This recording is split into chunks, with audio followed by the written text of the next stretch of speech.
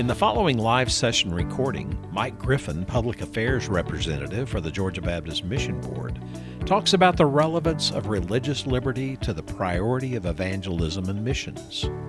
This session is about the theological and philosophical approach that churches should have regarding the rights of religious liberty in our country.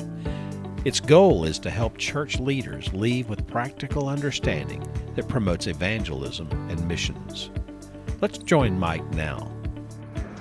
All right, good to see y'all. My name is Mike Griffin. I'm the Public Affairs Representative with Georgia Baptist Mission Board.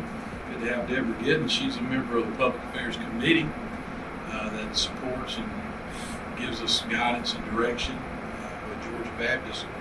I am from South Georgia. I've been in North Georgia for 27 years, pastoring up there at Liberty Baptist Church. 22 years in a new church that we started up there. Born and raised in Thomasville, Georgia. At school, ended up graduating eventually from Baptist College of Florida down in Graceville.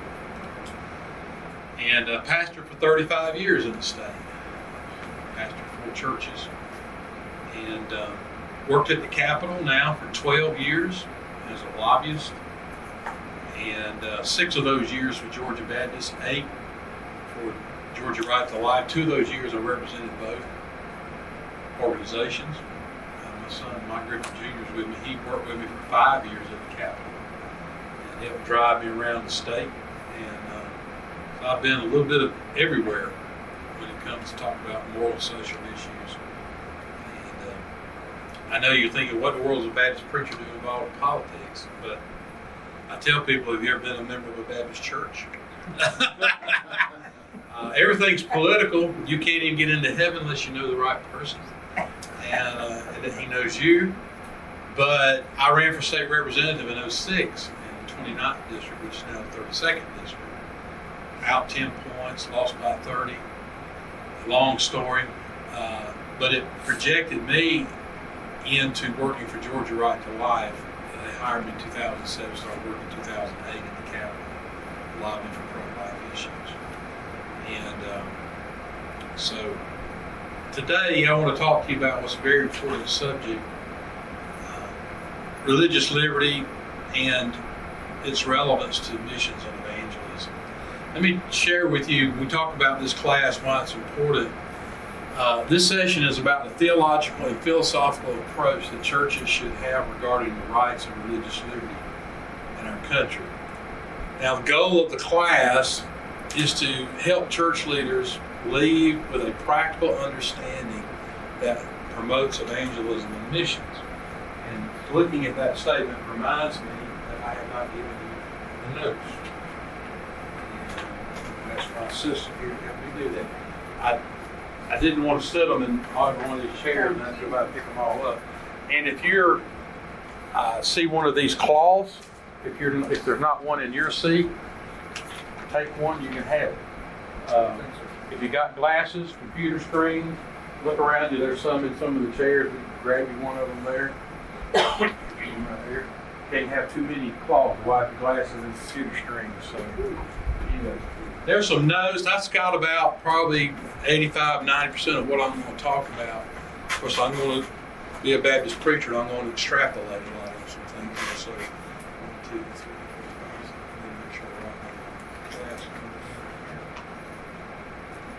that. So, as I was mentioning earlier, before y'all came in, this is bedrock. This is what needs to be taught everywhere. And again, it's hard to. I probably need to work harder trying to make it a little more entertaining. But let's try to get right down to the brass tacks on this thing. I've got some scriptures that I want you to see just to remind you that it's important that we as Christians understand that we do have a responsibility and we do believe in obeying, honoring governmental authority. And the scriptures talk about that. Matter of fact, in the Romans passage that I've got up here, it says, "Let every soul be subject unto the higher powers. For there is no power but of God, and the powers that be are ordained of God. Render therefore to all their duties tribute, to tribute is due custom, to whom custom, fear upon fear, honor, of course, to honor." Next, and that Romans 13 passage is important because God's given us three institutions to govern the earth: the home, the church, and civil government. It's God's idea. Romans 13 is all about government, and those serving in government are to be ministers unto the Lord. People ask me when I went in for state representative, what in the world are you doing giving up the ministry? I'm not giving up the ministry. If you go to some African, some Asian countries, for example, they will call it the Minister of Defense, Minister of Transportation, Minister of Education. They call them ministers. So, and so when government's carrying out its duties as God ordained it to, it is a service unto the Lord and to the people when they do that. And Peter had this to say. He says, honor all men, love the brotherhood, fear God, honor the king.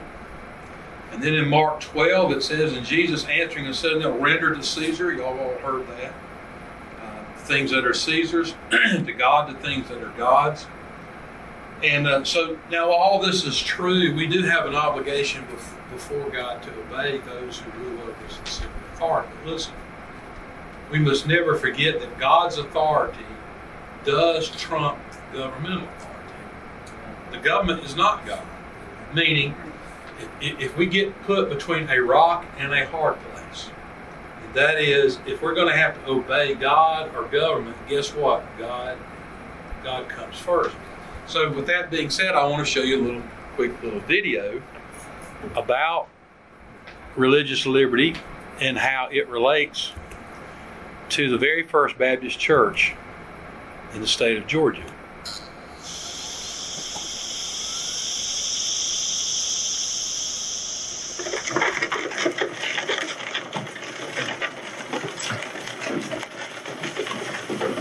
Martha, I am grateful for your willingness to follow me as I follow the Lord. This journey hasn't been easy. I want you to know that I am confident that your sacrifice will bring glory to Christ. Come on. My heart yearns to fulfill the Great Commission. May the Lord bless our ministry wherever He leads us. Daniel Marshall, the founder of Kyoke, was born in 1706 in Windsor, Connecticut, of Presbyterian parents. After being converted at the age of 20, he served as a deacon of the First Church of Windsor for 20 years. Then at the age of 48, Daniel Marshall became a Baptist and was baptized by immersion. 4 years later, he was ordained as pastor and set about the gigantic task of evangelizing the southern area of the country. His journeys took him down the East Coast through settlements in Virginia and then North Carolina. And then in 1762, Marshall and his family came to Stevens Creek, South Carolina. In less than 10 years, he established 8 churches and laid the groundwork for countless others. From there, he began his work in Georgia.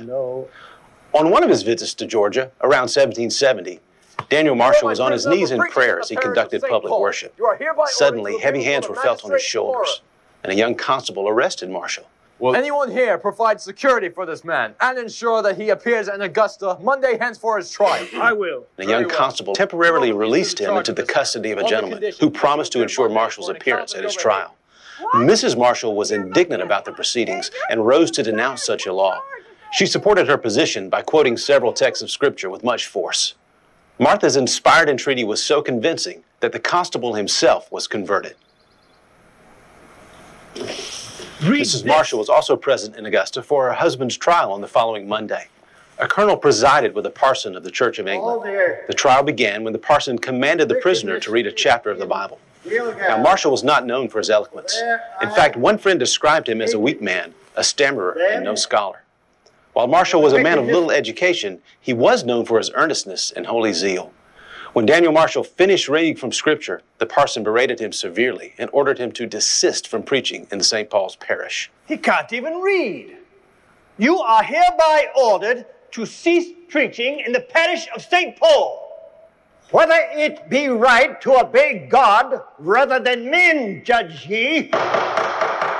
Marshall was released, and soon thereafter, in direct defiance of the law, the 65-year-old preacher moved his family across the Savannah River and settled in what is now Columbia County, Georgia. Here he served the remainder of his life, obeying God rather than men. Soon after the trial, religious persecution ended in the Augusta area. Daniel Marshall organized Georgia's First Baptist Church in the spring of 1772 on Big Coyote Creek. In the 78th year of his life, Daniel Marshall died. His son Abraham recorded his last words. Dear brethren and sisters, I'm just gone. This night I shall probably expire. But I have nothing to fear. I've fought a good fight.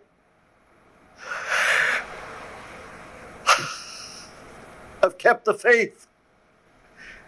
Henceforth there's laid up for me the crown of righteousness. The Lord is my shepherd, I shall not want. He maketh me lie down in green pastures. He leadeth me beside the still waters. He restoreth my soul. With his very last breath, Daniel Marshall addressed his son Abraham.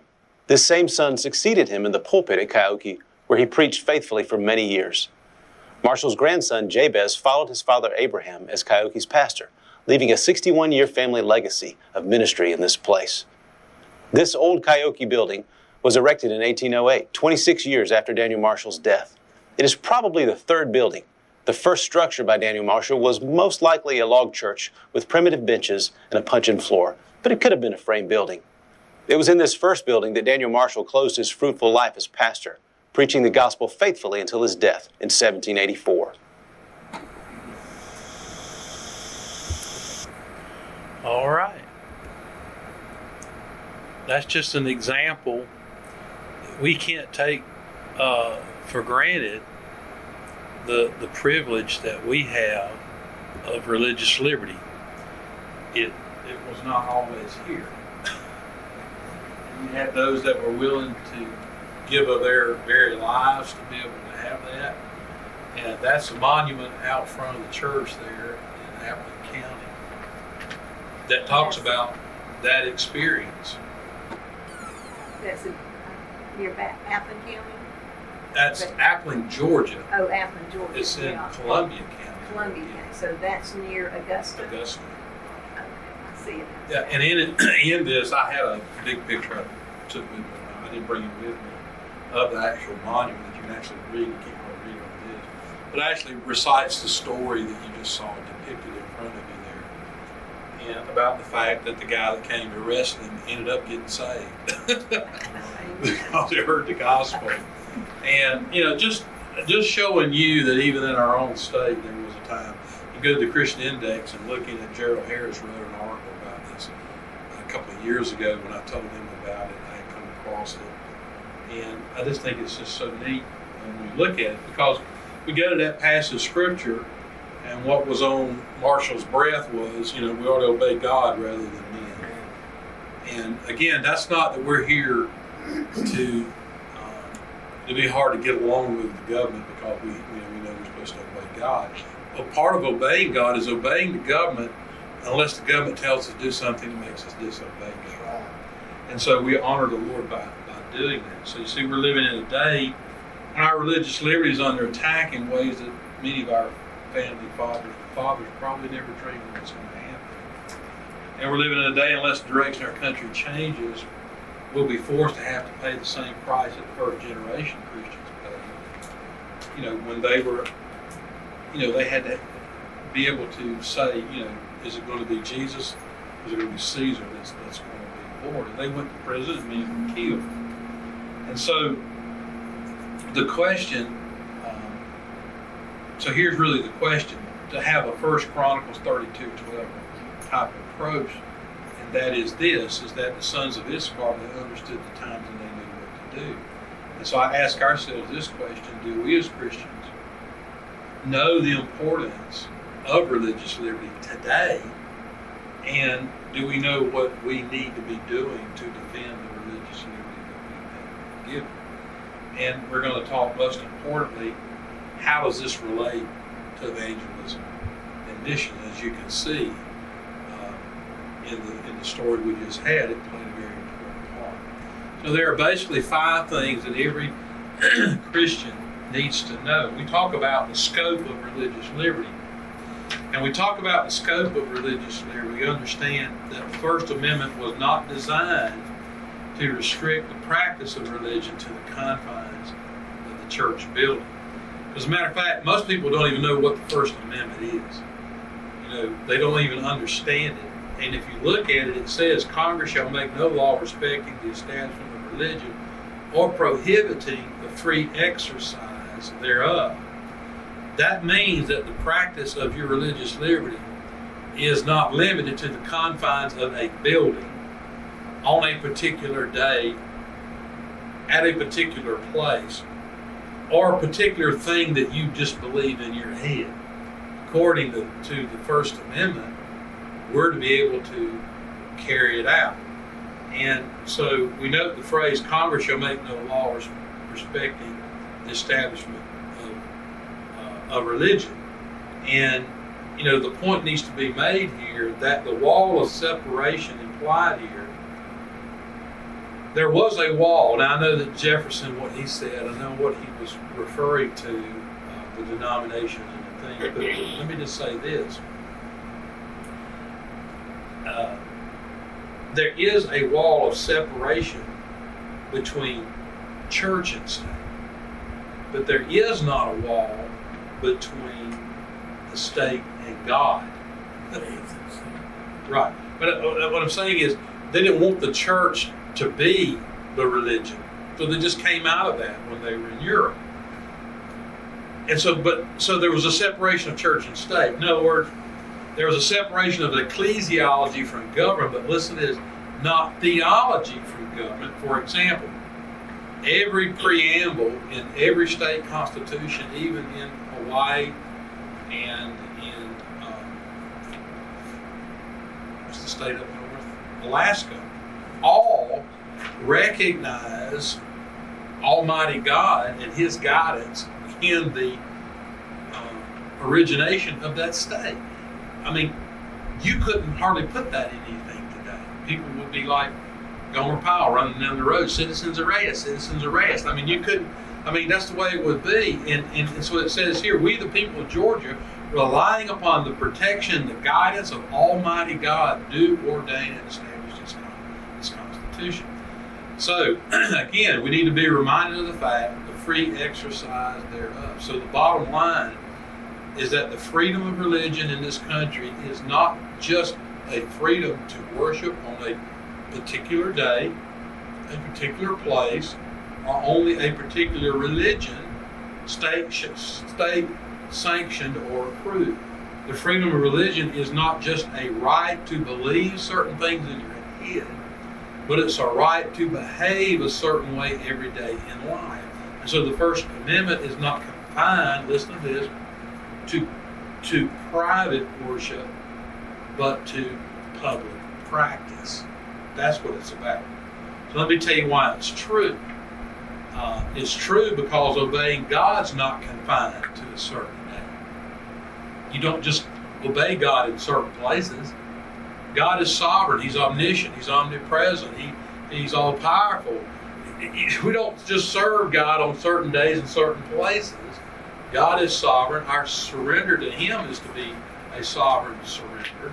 So because obeying God's not confined to a certain day, a certain place, a certain building, freedom of religion is to be as inclusive as obeying God is.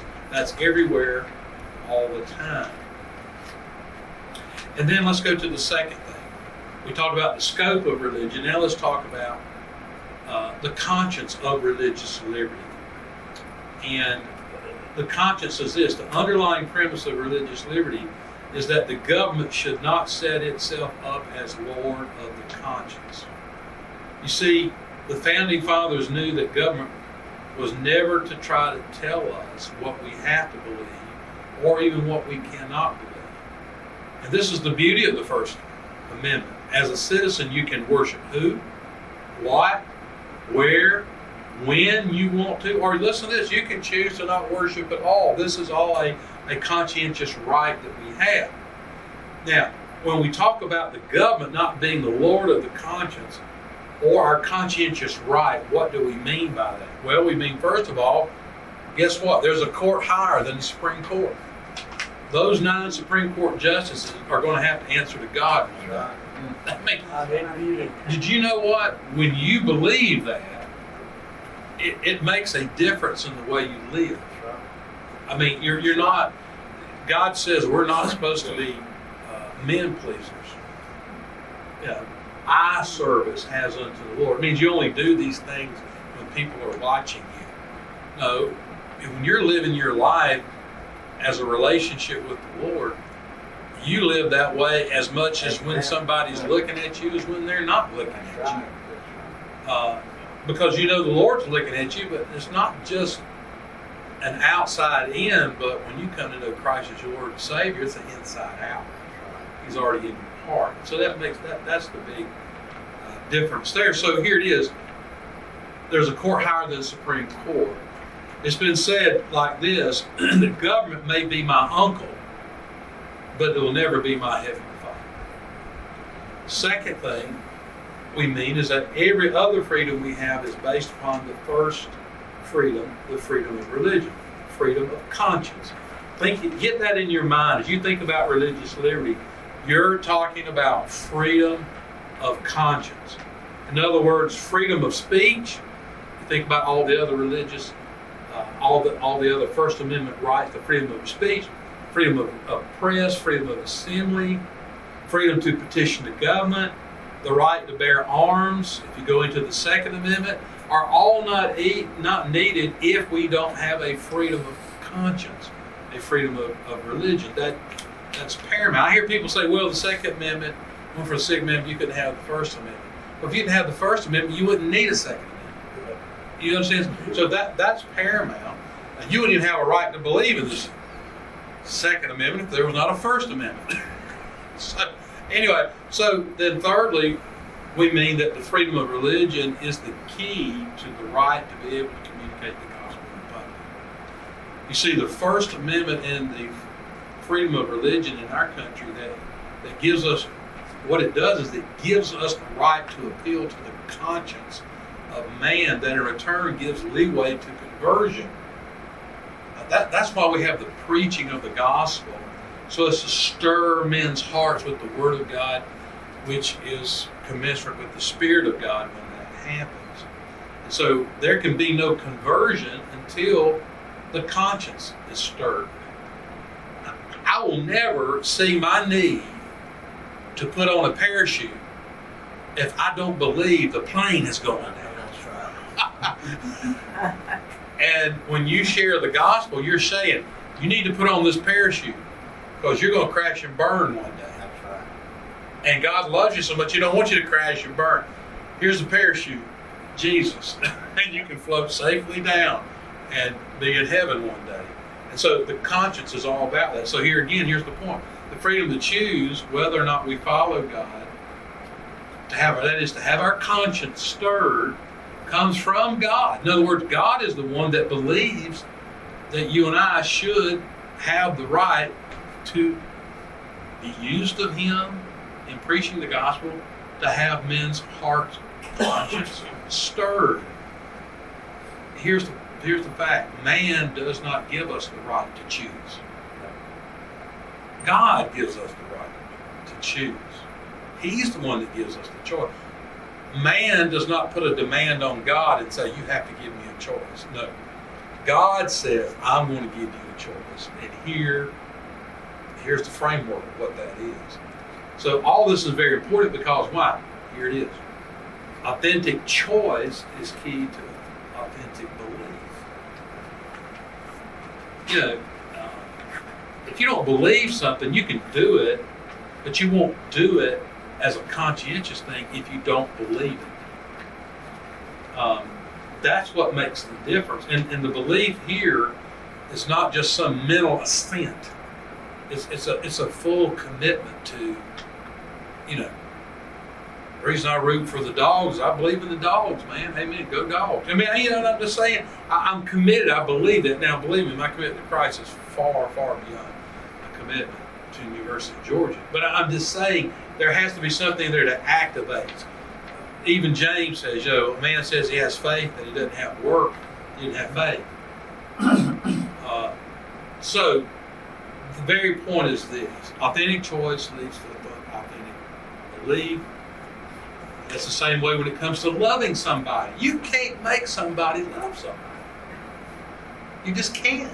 They have to choose to do it. You can't make it happen. It has to be a choice. And here's the point. Love then fuels our obedience. You know, when I fell in love with my wife, I had all kinds of commitments to her, but they never felt like commitments because I wanted to. You know, when me and Lisa, she went to Thomasville High, went to Central High. We didn't have texting, Facebook, and only one of you or two of you know that is. I mean, only us knew what it was like not to have that. Yeah. But so you had to pick up a phone and call. That's right. And typically the mama or the daddy answered the crazy thing. Yeah, this is Mike. Can I speak to Lisa? Who are you? Yeah. Could you imagine texting and tweeting and Facebooking and Instagramming and Snapchatting if everything had to go through your parents? Might be better off on these kids had it, because mom and dad have to approve it. That's right. And the other thing is that Lisa, crazy as it is, she was crazy in love with me.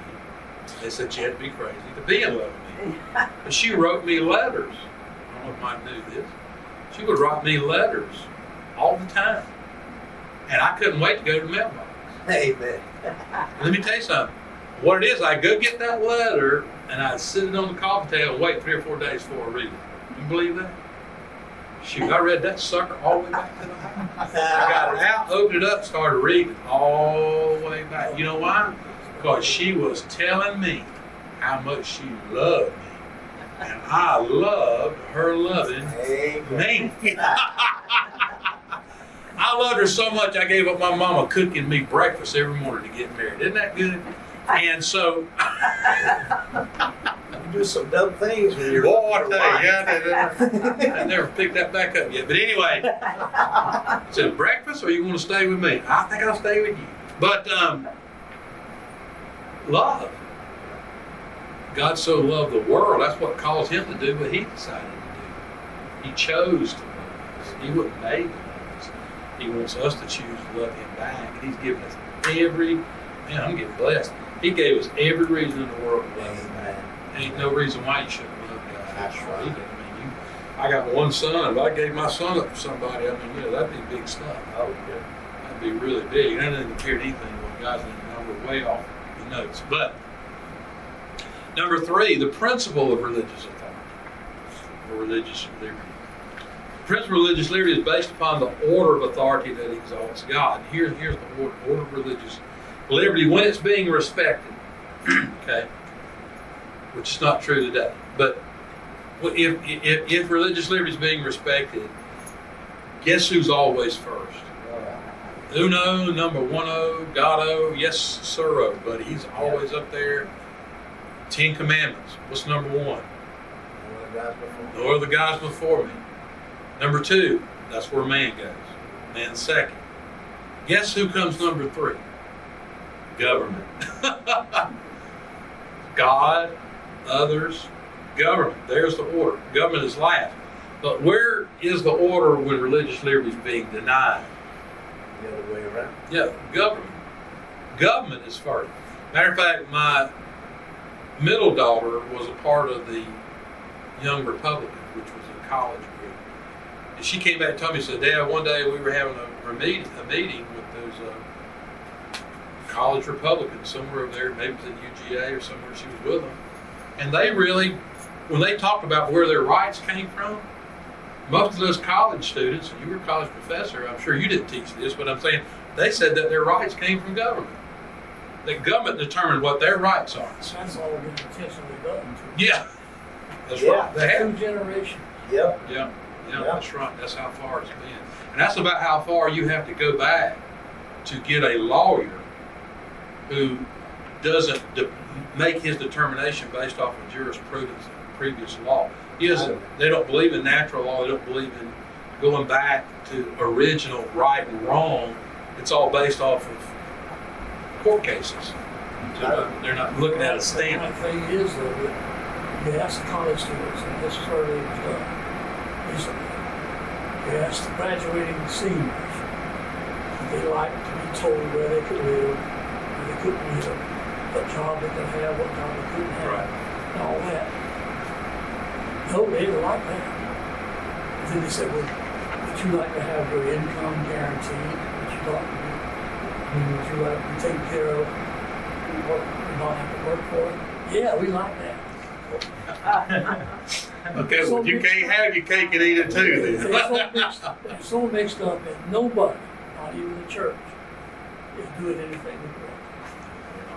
Unfortunately. Because the church starts to lose when they say, too political. Yeah. We better be political or we're going to lose it all. That's right, and I know that political is about like using a 4-letter word in church, but I would just have to say that politics is not wicked in and of itself. It's the people that get involved in it that make it. What to do with it? So the scripture says, when the righteous are in charge, the people rejoice.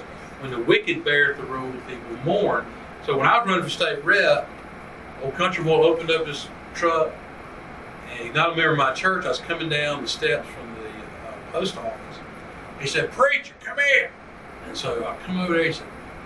He said, "Preacher, what's this I hear about you running for political office?" Whatever. I said, "Yeah, man." He said, "But preacher, don't you know that politics is for wicked people?"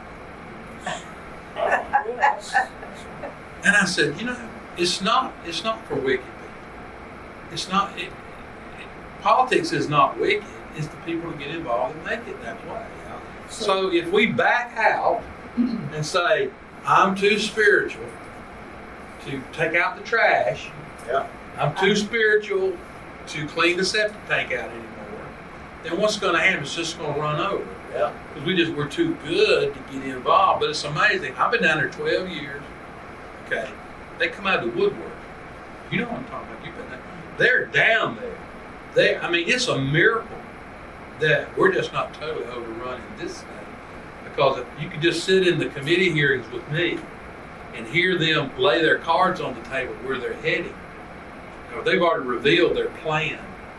Now, I already heard them say in the adoption overhaul bill that one woman testified that Christians are not even fit to be foster parents if that Christian couple says that homosexuality is a sin.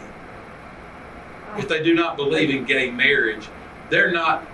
We're talking about trying to keep the government from making entities like the Georgia Baptist Children's Home to have to recognize gay marriage. And they've already said we're already way beyond that. We're to the point that we're not even going to let you adopt children from a government agency if you hold a moral view that homosexuality or same-sex marriage, you consider it to be wicked or evil. You are a hate monger. You are racist, or you're a whatever. They just pour it out on you. And I was like, you just laid your hands out there. We laid your hand before. We know exactly where y'all are heading. You're not just demanding parity or tolerance. You're demanding approval and then a rebuke or a punishment for those that believe or disagree with you. So, yeah, I can get off the nuts here. Let me give you just one. Yes, sir. I'm listening. No, you've been there, done that. Give you one example of where the church has failed. The church and state on the Supreme Court where they found it. Right. Church and state and go, separation of church and state. The mistake that the people made, and I don't understand to this day why they didn't catch this. They called it church. There was and is a separation of church and state. Because the states in Europe and England were run by the churches. Right. And it was just what they wanted to do. And our forefathers left that and didn't want it repeated over here. Right. So they had a separation of church. But they never had a separation of faith in church and state. Because the Constitution, the basic documents, every one of them includes God's name in it. Right. And I think it was 61, 62. Anyway, Well, how many signed the Declaration of Independence? All of them but 2 Christians, not Jewish. Right. They were not Muslims. They were Christians. Right. And the 2 that weren't, one of them, I don't know about him, but Thomas Jefferson was a deist. Right. Who believed that God created all of this and turned it loose to us to take care of it. Right. And they made a mistake, the churches made a mistake by not arguing at the Supreme Court that there is no separation between state and faith. Right. And it would have been a lot better. Yeah, because they would have never done anything that would have created a church out of the government. But that was the whole purpose. So nothing they did, and nothing saying this, acknowledging God, which is exactly what happened to Judge Moore. When Judge Moore was actually removed from the bench, and I know it personally met him, he was actually removed not because of the 10 Commandments. He was removed because he repeated over again to them that he felt it was illegal for him not to acknowledge God. And they said, if you are not going to stop acknowledging God, you'll be removed. He said, well, I will never stop acknowledging God. That was, the whole issue came down to God. That was what it was all about. And, he said, I do that when I was sworn in. I acknowledge my allegiance before God, and that's the way I'm going to operate this whole thing. And I understand, I'm going to talk about plurality and all this stuff in just a moment, but the original documents and the original founders of our country were talking about, they were not talking about more than one God, creator. They used, so there was not any, it was monotheism. So it was not a pagan type of thing. Right. All right, listen, let's go and move on. So we look at the Declaration of Independence. We hold these things to be self-evident. Creator with unalienable rights, among these life, liberty, pursuit, and happiness. Or happiness would actually mean property rights in the 14th Amendment. That's basically the vernacular of what they meant. So there are basically 3 rights: life, liberty, property right, in that order. Because you can't have liberty if you ain't alive. You can't have property if you don't have the freedom to go out and earn a living, pursue the dream that you feel like, because as a Christian, we feel like what God's called us to do. Life, liberty, then you have property. Property meaning, that's not communism, socialism, because property means you own something. Not the government's, it's yours. So, based off of the 10 Commandments, thou shalt not steal. So if it's my property and you take it from me, you're stealing. So, I'm just saying, all these are in our founding documents. So the point I so eagerly want you to see is that the unalienable rights, meaning those that cannot be denied or taken away from us. We talk about those rights. Those are the rights that are conferred by God, not by government. And so this is, and you know this, teaching here for years at Georgia Southern. Few of our college students understand, again, that our rights come from God, not government. The government's responsibility is to protect our rights, not determine them. So that's what God gave the responsibility of government to do. So, I mean, just that point alone is pretty big. Now, let me tell you one reason why this is important to remember. It's important because if the government can give it, it can take it away. But if the government did not give it, then the government's responsibility is to protect it. And, Ronald Reagan said that when government does not protect our first right, the right to life, then it's just basically a matter of time till all human life is diminished. Meaning, if we cannot diminish the value of one category of human life, the unborn, without diminishing the value of all human life. So in 1973, when the Supreme Court said a woman had the right to kill her child in the womb, they just breached and jumped over the highest wall of sanctity and protection, meaning that if a baby is not safe inside of its mother's womb, a human life is not safe anywhere. So it's just a matter of time till that just crumbles. And then the liberty crumbles.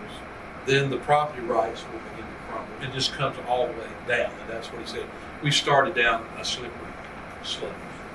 Matter of fact, Ronald Reagan said another quote. He said that abortion is not necessarily even a religious issue. He says it is a constitutional issue. Yep, absolutely. That's right. So we wouldn't even be debating this if we just uphold the Constitution. Yep. Now, let's go to the fourth, and it's 4 out of 5, so we're getting there. The freedom of religious liberty. Now, that's a redundancy, really, because sometimes it's called religious freedom. Matter of fact, in my communication, people tell me that it's better to use the word freedom than liberty. But what is the freedom of religious liberty? Well, it's based off of this. The defense of religious liberty is not the same thing as promoting religious or moral relativism. So let me get down in the weeds with this for just a little bit. The point I want to make here is that some Christians are afraid of promoting strong religious liberty rights for fear that it's going to promote that all religions are the same and that all morality is relative to the culture, and that's simply not true. Now, I've seen this false claim made against the Religious Freedom Restoration Act, known as RFRA. The claims are that it will promote Sharia law and we will be oppressed by other religions by recognizing their rights. That's not true. Now, let me tell you why. Because the Religious Freedom Restoration Act only restores back the original intent of the First Amendment, and that religious liberty rights are to be protected with strict scrutiny, not intermediate scrutiny. In other words, the government has to have a compelling reason to limit your religious liberty right, and then it has to do it in the least restrictive way. Since 1990s, when the Supreme Court struck down that strict scrutiny standard and went to intermediate, people like Bill Clinton and Chuck Schumer, along with the Republicans at the time, passed a Religious Freedom Restoration Act to restore strict scrutiny back to the free exercise part. The same strict scrutiny that speech, freedom of assembly, freedom of the press have. In other words, the state has to have an overwhelming, compelling reason to limit that. It has got a high bar to overcome, so that religious liberty protection is very high. That bar will never be so high that it'll be okay to kill a child in a religious sacrifice in the service, because our Constitution in the state says that religious liberty is not to violate, what's the term I'm trying to use, cannot, health and public safety cannot be violated in order to protect someone's religious liberty. You can't go out and beat your wife, beat your children as a religious right. But what we are trying to do is get restored back so that when you have court cases, the court will have to have a high right, a high standard to get over to deny you your religious liberty. And let me tell you what's coming. What's coming, and this is not a public thing here because it's being recorded, but the concern out front that's different than the 1990s is that there are public accommodation laws coming. And in those public accommodation laws are things called SOGI, Sexual Orientation Gender Identity laws. Among those SOGI laws are going to be rights related to bathrooms, transgender bathrooms, so that if your facility or organization is deemed a public accommodation, which has already been attempted in Iowa and Massachusetts, and Alliance Defending Freedom has beat it back and they changed the law. They were going to enforce, like if you have a sign out front that says spaghetti supper, public invited, and you're local city had an ordinance indicating transgender bathroom laws, your church would come under it. That means a man who said he's a woman could walk in your women's bathroom and you could not remove it legally. Here's the other thing. What if you have a sign out front that says revival public invited? And it said the only stipulations that we're looking at in the future that keep that from happening is if you gave them a personal invitation to come, or you were actually a member of the organization that was hosting you. If you were not personally invited or a member of whatever it was that you were inviting the public to, then it was a general public, and it could be covered under a public accommodation. So that's where we're heading with this thing. I just want to throw that out there. It's not really what all this is about. When we were talking about religious freedom and talking about, the Religious Freedom Restoration Act. So, let me go back to what I was talking about, the Sharia law thing. The Sharia law will not go over because the First Amendment in and of itself will provide for it. That's all. In other words, the people that are against the Religious Freedom Restoration Act apparently don't like the First Amendment either, particularly the free exercise related to religion. In other words, your problem is not the Freedom of Restoration Act, the Religious Freedom Restoration Act. Your problem is you don't like the First Amendment. Okay, that's what I'm saying. Or it's being said that promoting rights for people to believe their own moral convictions will lead to moral relativism in our country, and that's simply not true. Let me explain. We as Christians have to understand there's a difference there's a difference in saying differences are accepted, listen to this, and differences are to be respected. In other words, I can respect your right to believe what you want to believe without having to believe it too. In other words, I can respect your right to differ with me without agreeing that you are right. One of the problems that we're seeing in our country is that we've begun to label disagreement as hate speech. We're seeing the God of the sexual revolution become the supreme God of America. In other words, this is a God that demands its rule over government. It demands its rule over politics. It demands its rule over culture as a whole. We're seeing the God of political correctness, enforcing censorship of speech, ideas that conflict with its belief and agenda. We're actually seeing people who will get on microphone in front of the TV and say, basically this: I would not have hit you if you had not believed what you believe. In other words, the reason I hit you is because you believed it. If you don't want to be hit, don't believe it.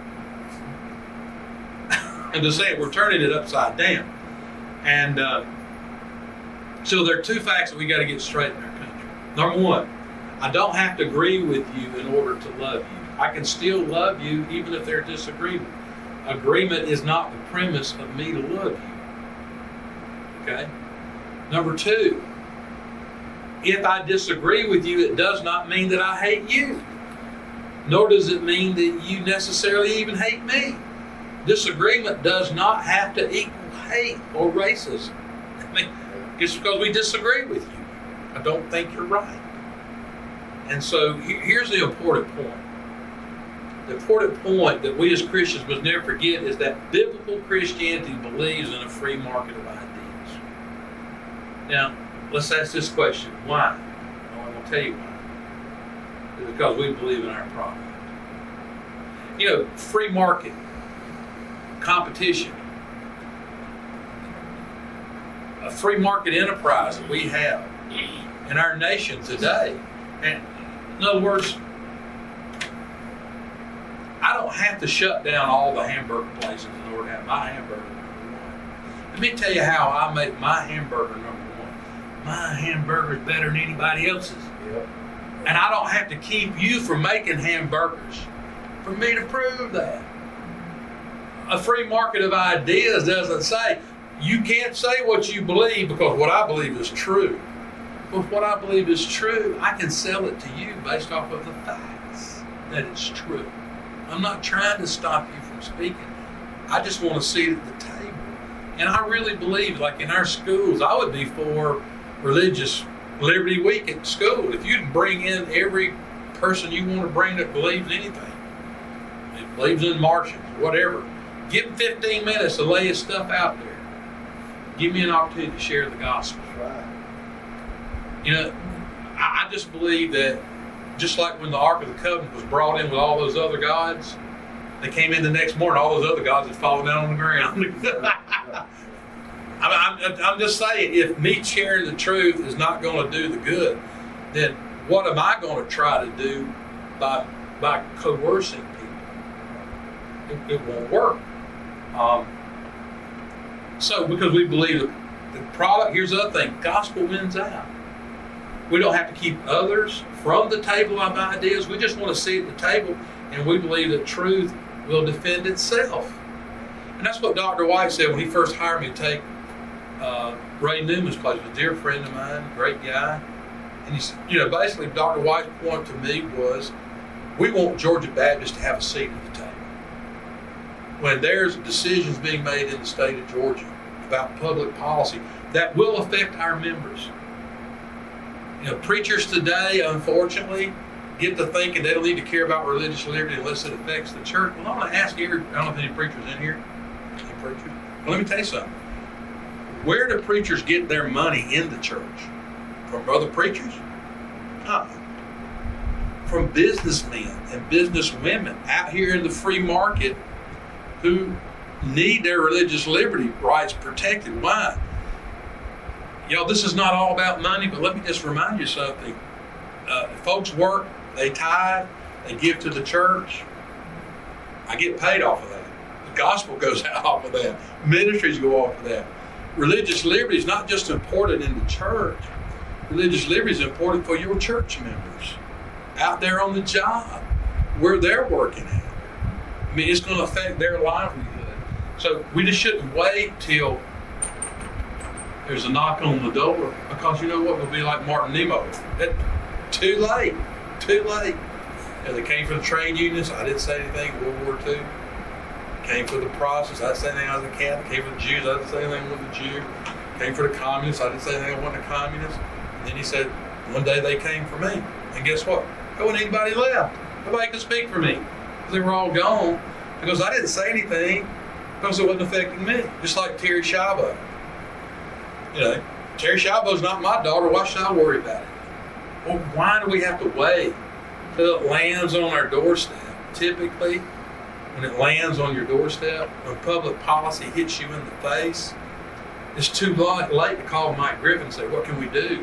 I'm going to say, well, you should have responded when I told you I need you to call up here and change this thing. Now you got to, now it's obey or stick your hands out. I mean, you know, you've waited too late to do anything about it.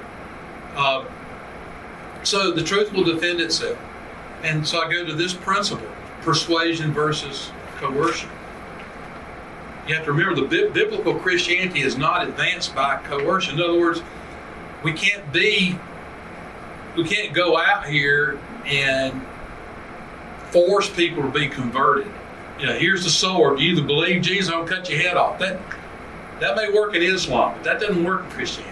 It's a heart issue. It's not something that you can make something do. So it's not advanced by coercion, but rather persuasion. We do see that word persuasion. I just preached a message Wednesday night at church on the ministry of reconciliation, and Paul said, we beg you to be reconciled unto God. He said before the emperor, he said, you know, thou almost persuadest me to be a Christian. Well, how was Paul doing that? Did he get him down on the ground, put a Dutch hold on his head? No, he was sharing the Word of God in the power of the Holy Spirit.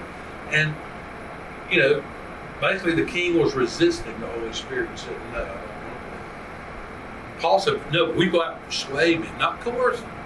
We don't manipulate their will. You know, we don't manipulate their will. We're not trying to manipulate their emotions to make them do something. No, we're going to confront the will with the truth so that they will choose to submit and say yes.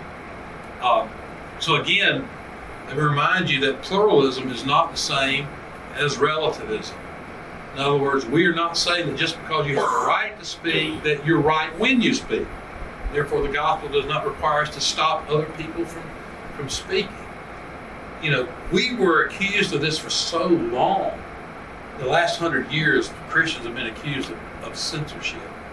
But now, now actually there is censorship going on, but it's against us. That's where it is. We don't want you to have a voice, because the people hear you that might believe it. That's the power of the gospel. Faith comes by hearing by the word of God. And so number 5, the last thing is the responsibility of religious liberty. In other words, the biblical Christianity requires that we stand up for religious liberty, and this is where "and they knew what to do" part comes in the Chronicles passage. You see, we have to understand that the right of religious freedom will not prevail if we don't defend it and stand up for it. Biblical Christianity demands that we stand and not take it for granted. So why should we stand up for religious liberty? Well, first of all, we as Christians are citizens of 2 kingdoms. Did you know there's a spiritual sense in which all of us are carrying a green card? In other words, we're just passing through here. This is not our home. We're actually citizens of another country. I mean, that's what, when Paul wrote to Philippi, it was a Roman colony. It was Romans living in Philippi acting like they were in Rome, but they were not in Rome. They were not in Rome, but they were Romans. And so once He saves us, our citizenship is somewhere else, but we're living like those citizens even here. But now, seeing this is true, now listen to this. Paul didn't get so spiritual about that he couldn't use his Roman citizenship to justify the preaching of the gospel on earth. Actually, listen to this. Paul used his citizenship as a platform to preach the gospel. Now, I'd love you to ask me, why do I work at the Capitol? Why am I down here? Why do you care? Thank you. Because I love God and I love people. Why? Because God loved me first. He sent His Son Jesus to die on the cross to forgive me of my sin. That's why I'm here. Take that out of it, and I'm just some other reprobate down here going for gold, gal, glory, and games. You know that's the Capitol's the 4G network: gold, gals, glory, and playing games. And let me tell you something, those 4 G's will destroy a preacher. If he falls into sexual immorality, glory, narcissism, thinking about it's all about me, and games, just playing games. Not really being political, just trying to get this so I can do this, and doing this so I can get this, that's all it is. So we're citizens of 2 kingdoms. So remember, the first 3 words of the Constitution are what? We the people. We're the government. This is not a responsibility that we can blame others for. Listen, you're it. When I was a kid, I used to play tag. What happened when you tagged the next guy? What did you say to them when you tagged them? You're it. Okay. Let me tag you for what's wrong in America. You're it. You're the solution. You're the problem. There's no, you're either part of the solution or you're part of the problem. A preacher said years ago, says only 2 things in the middle of a road: a yellow line and dead skunks. God didn't call us to be in the middle. I mean, when it comes to being right or wrong, we're supposed to be a part of the problem. A part of the solution, not a part of the problem. There's no middle ground in here. God doesn't call us to be a jellyfish. We just kind of floating around wherever it's easy. And so the example that sticks out in my mind here when we talk about this, you remember Jesus in front of Pilate? And we all love bonding with Jesus in front of Pilate. I mean, I'm right there with you, baby. I'm with you. I'm bonded. We tight. But here's the deal. In our nation, we're not only Jesus. We're Pilate. We're Pilate too. We're both. No, we're not only there getting persecuted with Jesus, but because of our responsibility in government, because it's to get its consent from the governed, and our government has a way for you and I to participate. So if we don't participate, guess what? The ones who participate get what they want. I mean, that's why it's imperative that we teach in our churches Christian citizenship. How can we be a good Christian and be a good Christian citizen? A citizen. What would God have us to do? Let me give you some ways. It's not even you know. Here they are. Number one, register to vote. I mean, sharing the gospel, praying, but apart from those spiritual duties, what are the physical duties? Register to vote. Number two, vote.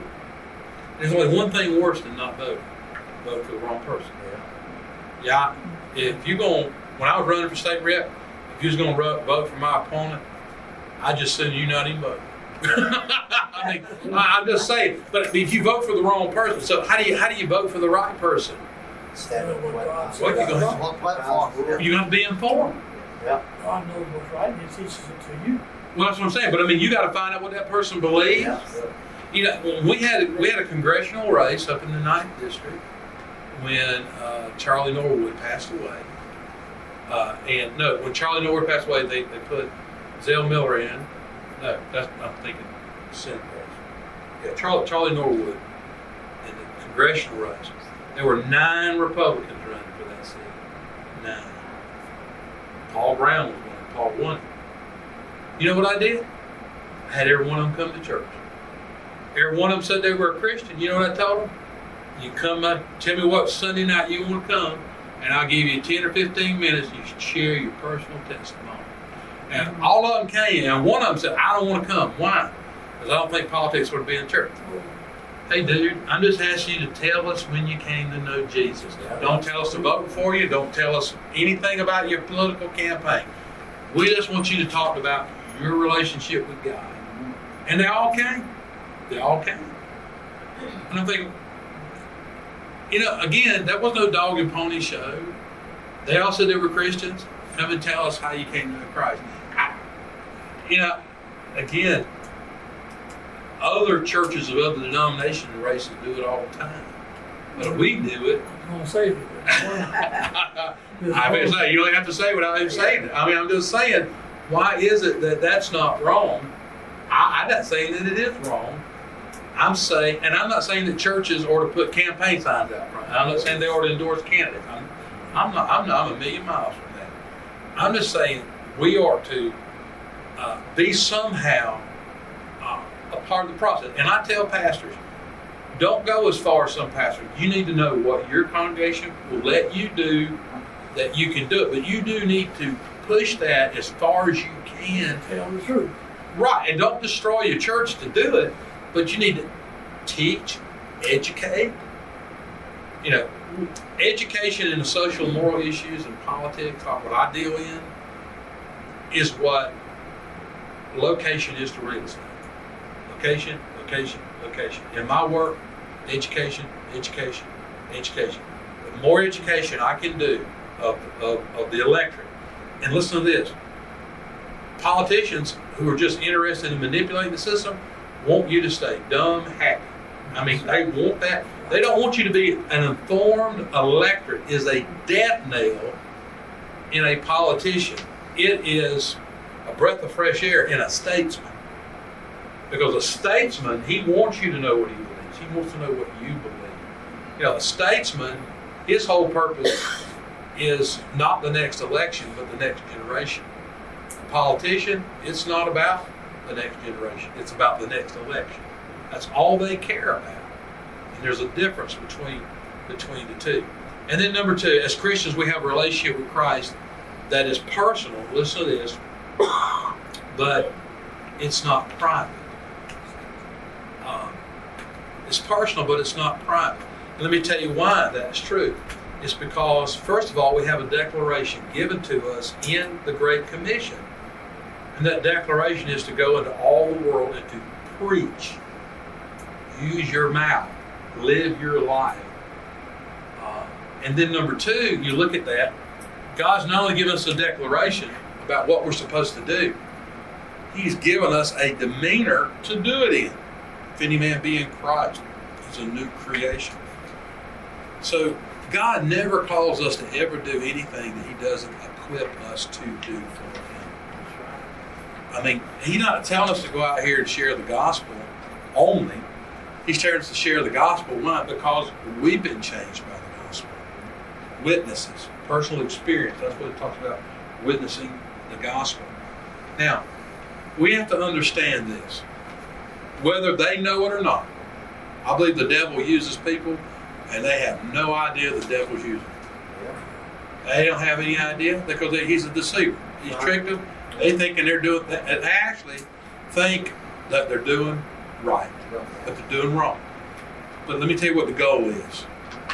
Shut the gospel down. I believe the devil has a twofold goal in all that he does. I've never heard this anywhere. I was making it up myself, I guess. But I think that's a twofold goal. Number one, keep you from getting saved. Yeah. He's doing everything he can to keep you from getting saved. Number two, if he fails at his number one goal, he's got number two goal. Number two is to destroy your witness and to keep your mouth shut.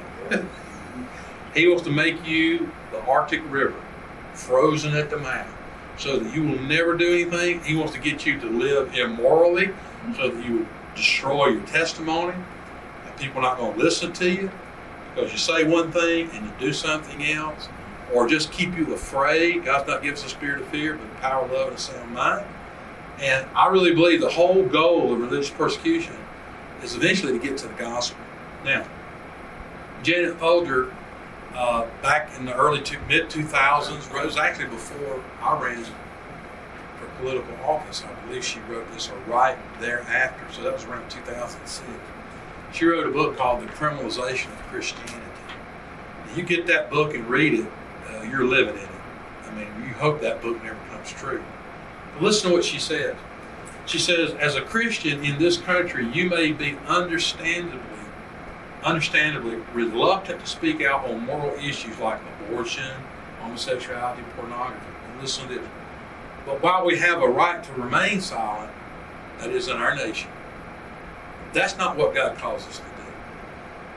Because, listen to this, if the world can silence the truth, it'll silence the gospel. Why? Why? Because that's the goal. That's the whole goal. What's the title of this class? It's Religious Liberty, its impact on evangelism and mission. It ain't about the LGBT. It ain't about sexual orientation, gender identity. It ain't about public accommodation laws. It's about shutting down the gospel. And it's going to use those other things To do that. It's not going to say that because that would be too obvious. And people who would be against it would stand up and fight more if it were shown exactly what they're after. But no, they're going to say, church is not supposed to be involved. You need to do like, that's what Hitler's told the pastor, said, listen, you give the heart and soul of Germany to me, and you let the church, you take care of the church. That's what God's called you to do. You're supposed to shepherd the church. Leave the country up to me. And you know what they said? Wow, that's really spiritual. We're going to do that. 6 million Jews later, dead. Because the church just said, whoop, we're not going to say anything. Shh. And then they sing it. Hear people come down boxcars crying and screaming. In those cattle trailers going to be killed. And they just sing a little louder so they don't want to hear it. Because you know what? If they heard it, they might have to give their life themselves to do something like that. So, sir, question on that, right? Yes. How in the world, I mean, the thing is we need to take a stand, right, as Christians. The thing is I don't believe any of the churches know how to take a stand. It's like, what do you do to take a stand? How do we literally, when you see CNN televising this garbage, knowing it's true, then how about, what is it going to take a Christian to get on there and to tell the truth in front of all these people that are lying? How in the world does that happen? Well, you're not. Let me just go ahead and say this. There's nowhere in the Bible that God ever said the world's going to give you a fair shake. Yeah. I mean, here's where the world has been successful. They've shut the pulpit down. Yeah. They have shut down the one place that everybody says they can do what they want to do. But in other words, too many of our pastors have complied. Okay. They're not being persecuted. They're not saying a thing out here and getting shot like I am. They're just not saying anything. And that's not saying anything wrong. It's just not saying what needs to be right. That's right. And so I asked this question. You're asking a legitimate question that's asked me every time I teach one of these sessions. And I say,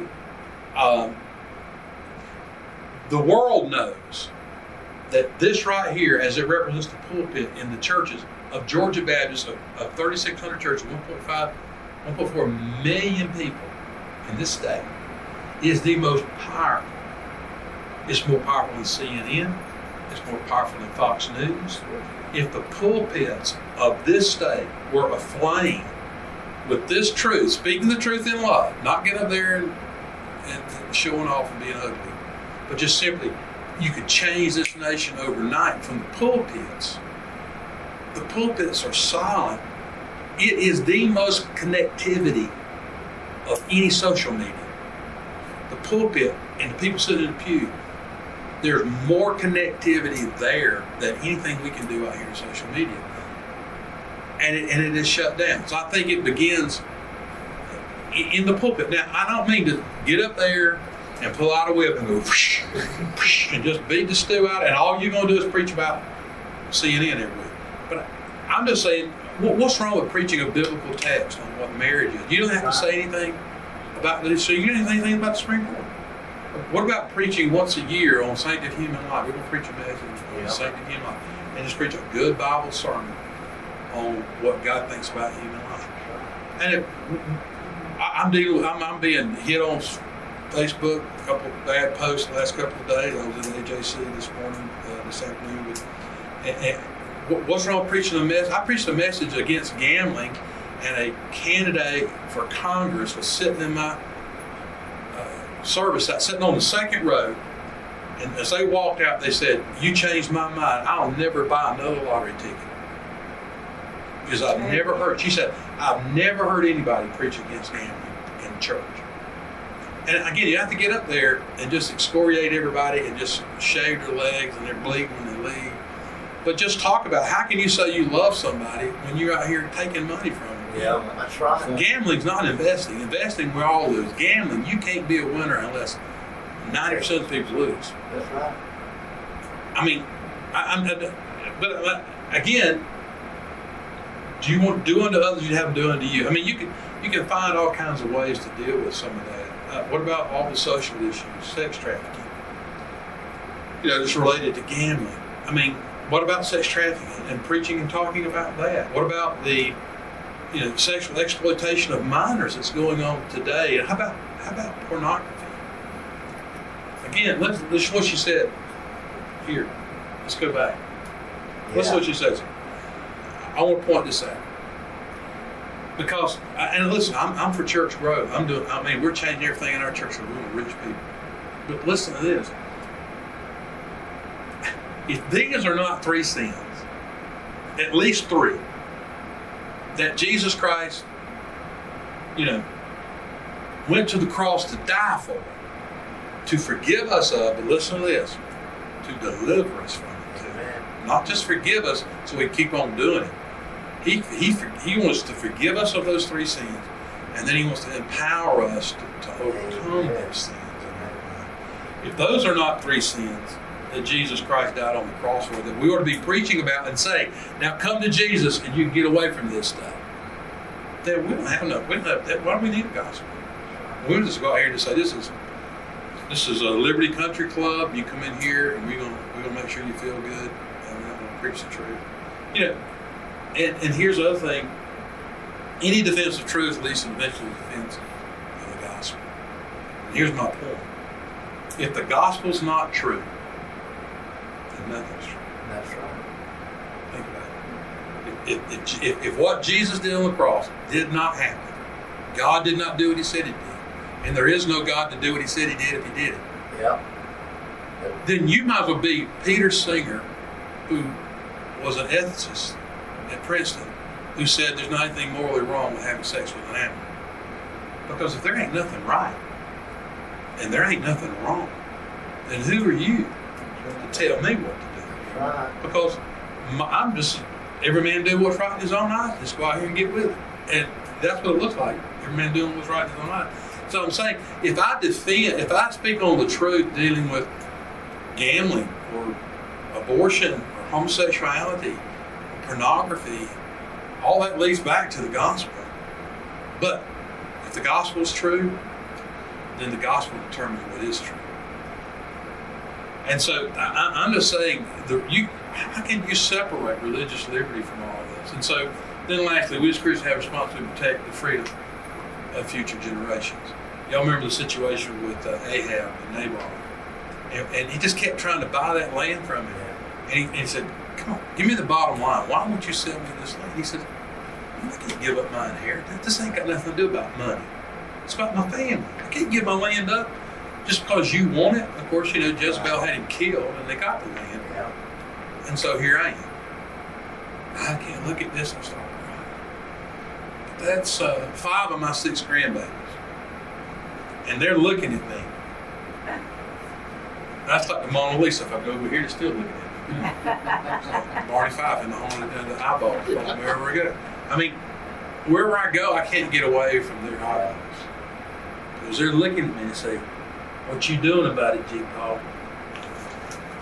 One day when I get to be with the Lord, they come over and say, I know my G. Paul. Yes. Yeah, my G. Paul, he knew Jesus. My G. Paul, he preached the gospel. My G. Paul, he ran for political office. My G. Paul, he served for years at the legislature. He did everything he could to stop everything he could from happening. He was there. He did it. I know he was there. I know he did. And I'm just saying, if you don't even believe there's a God, and I don't even want to entertain that thought, let's just say you want to believe that, don't you care about this? Absolutely. I mean, but the scripture says, if we say we love God, but we don't, that we've never seen, and we don't, then how can we prove we love God but never seen if we don't believe people will see every day? So, every day. And so here it is. This is it. We got to go. Founding fathers are willing to do what? 3 things. 3 things started this nation. They give their lives, their fortunes, for the sake of God. Why do we think anything less than this is going to be needed to preserve our nation? We got to be willing to suffer for that which is right. And here's the problem. Pogo. If there was I met the enemy. It's us. a concerted effort on the part of the Southern Baptists to go after this and start a church, a denominational wide project. Stop this. It put a lot of preachers in jail. Yep. But I tell you what, you can still beat that if the deacons will go with it. Yeah, that's So right. you can take me, but you're going to take me too. Yeah, that's We'll right. get some more trucks. Yeah, first 3 words, if my people, first 3 words of God's Constitution, I would say is 2 Chronicles 7:14, if my people. So if my people will be we the people, we exponentially become salt and light. See, the government and the world doesn't want me and you in the workplace, in the government, in the home. It's like you don't exist. We want you, we don't want you in there. Yeah. And God's not calling us to act anyway. He just called us to be who we are, where we are. So we're not called to act like salt and light. He said, you are salt and light. So if you're walking with me, you're not trying to be anything. You are something. That itself. We'll pray for us. Father, thank you for this time together tonight. Lord, thank you for these here tonight. God, we don't know what you will do. It only takes a little and be placed in your hands to turn it into a lot. We trust you for that now in Christ's name. Amen. I'll be glad to answer any questions. I didn't want to keep any longer than we were supposed to go, but I'll be glad to answer any questions. Or you got any comments, feel free. That's either a good sign or a bad sign. I don't think it's a bad sign. Bad sign, Bear, we're so confused we don't know what to say. The good sign is, hey man, this is great. I don't need nothing else. I had a question because I didn't get it down in my notes, but I think you said there's 3 things we need to do when we register to vote and be educated. What was number 3? Be registered to vote. Vote, and then vote for the right person. Well, let me add some more to that. if you're going to go buy groceries, let me tell you some other things. Be willing to run for political office. Have an Isaiah 6 moment. Here am I, Lord, send me. Lord, I'll do it if you want me to. The Lord say, no, I don't want you to. But you know what? The Lord may say, I need you. I wouldn't last 5 minutes. Me out of there. Yeah. So, but I mean, again, what's a Baptist preacher doing down there? That's what they told. That's what he said. Here's what that guy said that day with his door open, him hanging out talking to me. He said, let me ask you something. What's going to happen to them sheep down there? I'm at my church. Why are you up there? Why are you up there in Atlanta? I said, I'm not worried about the sheep. The Lord take care of them sheep. And immediately what went through my mind is that's exactly what they said to David. Mm-hmm. When David came over there to fight Goliath, why? Because the king wouldn't do it. His brothers wouldn't do it. Nobody else in the army would do it. He came over there. He didn't come of his own initiative. Scripture says his father sent him. And when he got there, his oldest brother said, who's watching those few sheep? In other words, you little punk, you ain't good enough for nothing, just some wormy sheep. You know, he's like, what have I done now? Then he looked and he said, is there not a cause? Basically meaning, you're, demeaning me because I'm doing something y'all should be doing. And let me ask you this, what do you think David's sheep would have looked like if Goliath's crowd would have had their way that day? They'd look like I hope my backyard's going to look when hunting season comes. Deer going to be hanging up everywhere. We'll be gutting them and cleaning them. I mean, that's what they were going to do to his sheep. Let me ask you, the Baptist preacher, only one here, what's our sheep going to look like if we don't get out here and do something? They're going to string them up too. Stringing up our businesses, our members, our schools, our teachers. They're going to be stringing them up. I mean, they're coming for them, but we're too good to fight. We had an interesting thing happen here with John Waters, one of the greatest preachers I've ever been on. Oh yeah, he's a friend of mine. And he was doing interim. He made some inroads into this thing we're talking about here today. Right. The immorality and all that's going on. And several people left the church. I mean, a good number left. So I'm sitting in the Sunday school class, right down the hall here in the men's class. And one of the guys got up and said, we better run that man off. He's going to run all our people off the way he's preaching. And I got up and I said, I'm going to tell you one thing. I'm proud of what he's doing. I said, the ones he ran off, we don't need them around here. They just polluted the air. I hear you. And thank the Lord for it. That's right. They were sinners. That's right. And God was weeding them out. Because he says he wasn't pointing them out. He was just saying these are the things that are going wrong and we need to do something about it. Yep. And so they didn't want to repent, confess and repent. So they left. We didn't care. I didn't care. No. Under the circumstances, there's nothing else you can do. Yep. You did a great job. Well, thank you. It's my passion.